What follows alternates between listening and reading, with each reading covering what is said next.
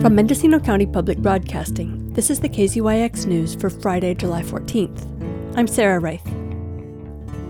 The Board of Supervisors approved $22 million worth of contracts to nonprofit organizations providing specialty mental health care services to Medi-Cal recipients this week.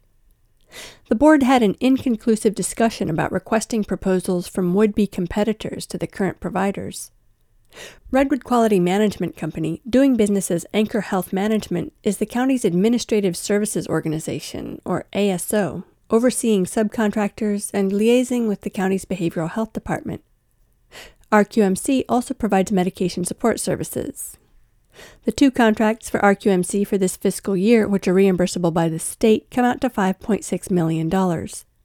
Redwood Community Services, or RCS, provides the lion's share of mental health care services, with a contract of over $11 million.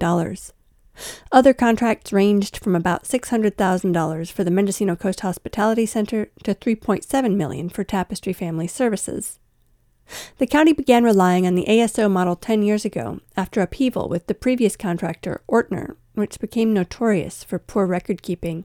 Supervisor Ted Williams asked about a possible conflict of interest, considering that Victoria Kelly, the director of RCS, is the daughter of Camille Schrader, the chief program officer for Anchor, also known as RQMC. I know I could audit my daughter's business and be objective, but would the public trust me to do it?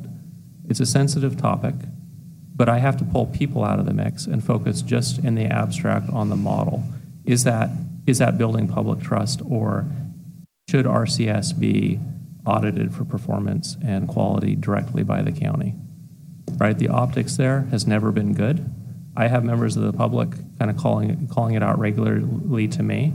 Supervisor Maureen Mulhern did not share this concern. Our director of behavioral health carefully monitors the contracts. They're also audited and licensed by the state. I mean, I don't think that there's anything nefarious or suspicious happening, and it is the Mendocino County way to allude to things without a lot of actual proof or background or data. Dr. Janine Miller, who heads the county's behavioral health department, said some new measures are in place to address concerns about a conflict of interest. This year, we're holding the contracts with the provider directly. We've also moved to make sure there isn't a conflict of interest. We've also moved to remove Redwood Community Quality Management from any conversations regarding finances related to the contractors with the subcontractors. The board agreed to implement revised contracts for both RCS and RQMC, removing oversight duties from the latter. The county will also review contracts quarterly.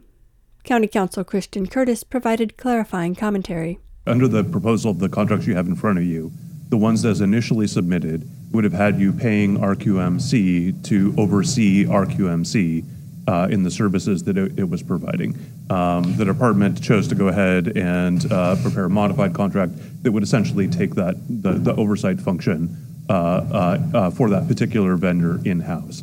I think the question I'm hearing from Supervisor Williams has to do with whether the same decision should be made with respect to RCS. Miller said it's difficult to parse the exact amount of money that state and local governments spend on each severely mentally ill person. It's $6,428 a year for us to provide mental health services to an individual. That's what the state says. So I can give you that cost. It's $6,428 is our average cost per beneficiary for our Medi-Cal when we provide specialty mental health. Cannot tell you homelessness, sorry. But I will tell you one of the things just to note really quick about tracking that's really difficult. Client information is confidential. So I can't share with the sheriff or social services, hey, I got Jane Doe. Did you serve Jane Doe? Did you serve Jane Doe, without a release of information? While the county provides services to severely mentally ill people through Medi-Cal, Miller said she expects to be able to bill private insurance for CARES Court, which could be available in the county by the end of next year. Williams continued to express concerns about the ASO model.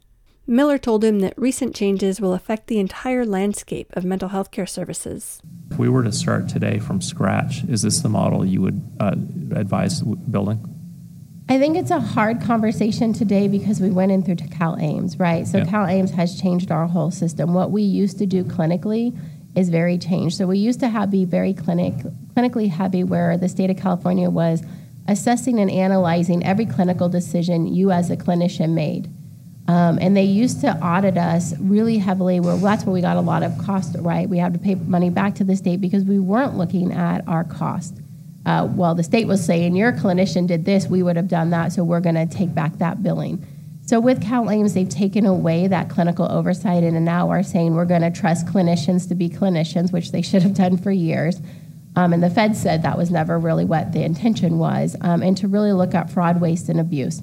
So we're seeing a change in the state of how they audit us, and that's why I noted when we talked about the ASO that we really need to spend the next year, and even the ASO is in agreement with the next year, really looking at our system and do we need an ASO, and if we did use an ASO, what would that look like? Camille Schrader shared some of her thoughts about the new system. I'm very concerned that we be really, really clear and really comprehensive this year regarding CalAIM. I think that, as our director said, that the role of the ASO will significantly change, and maybe it should be and maybe it should not. That is up to the Behavioral Health Department, and that is up to this board. We have done our job.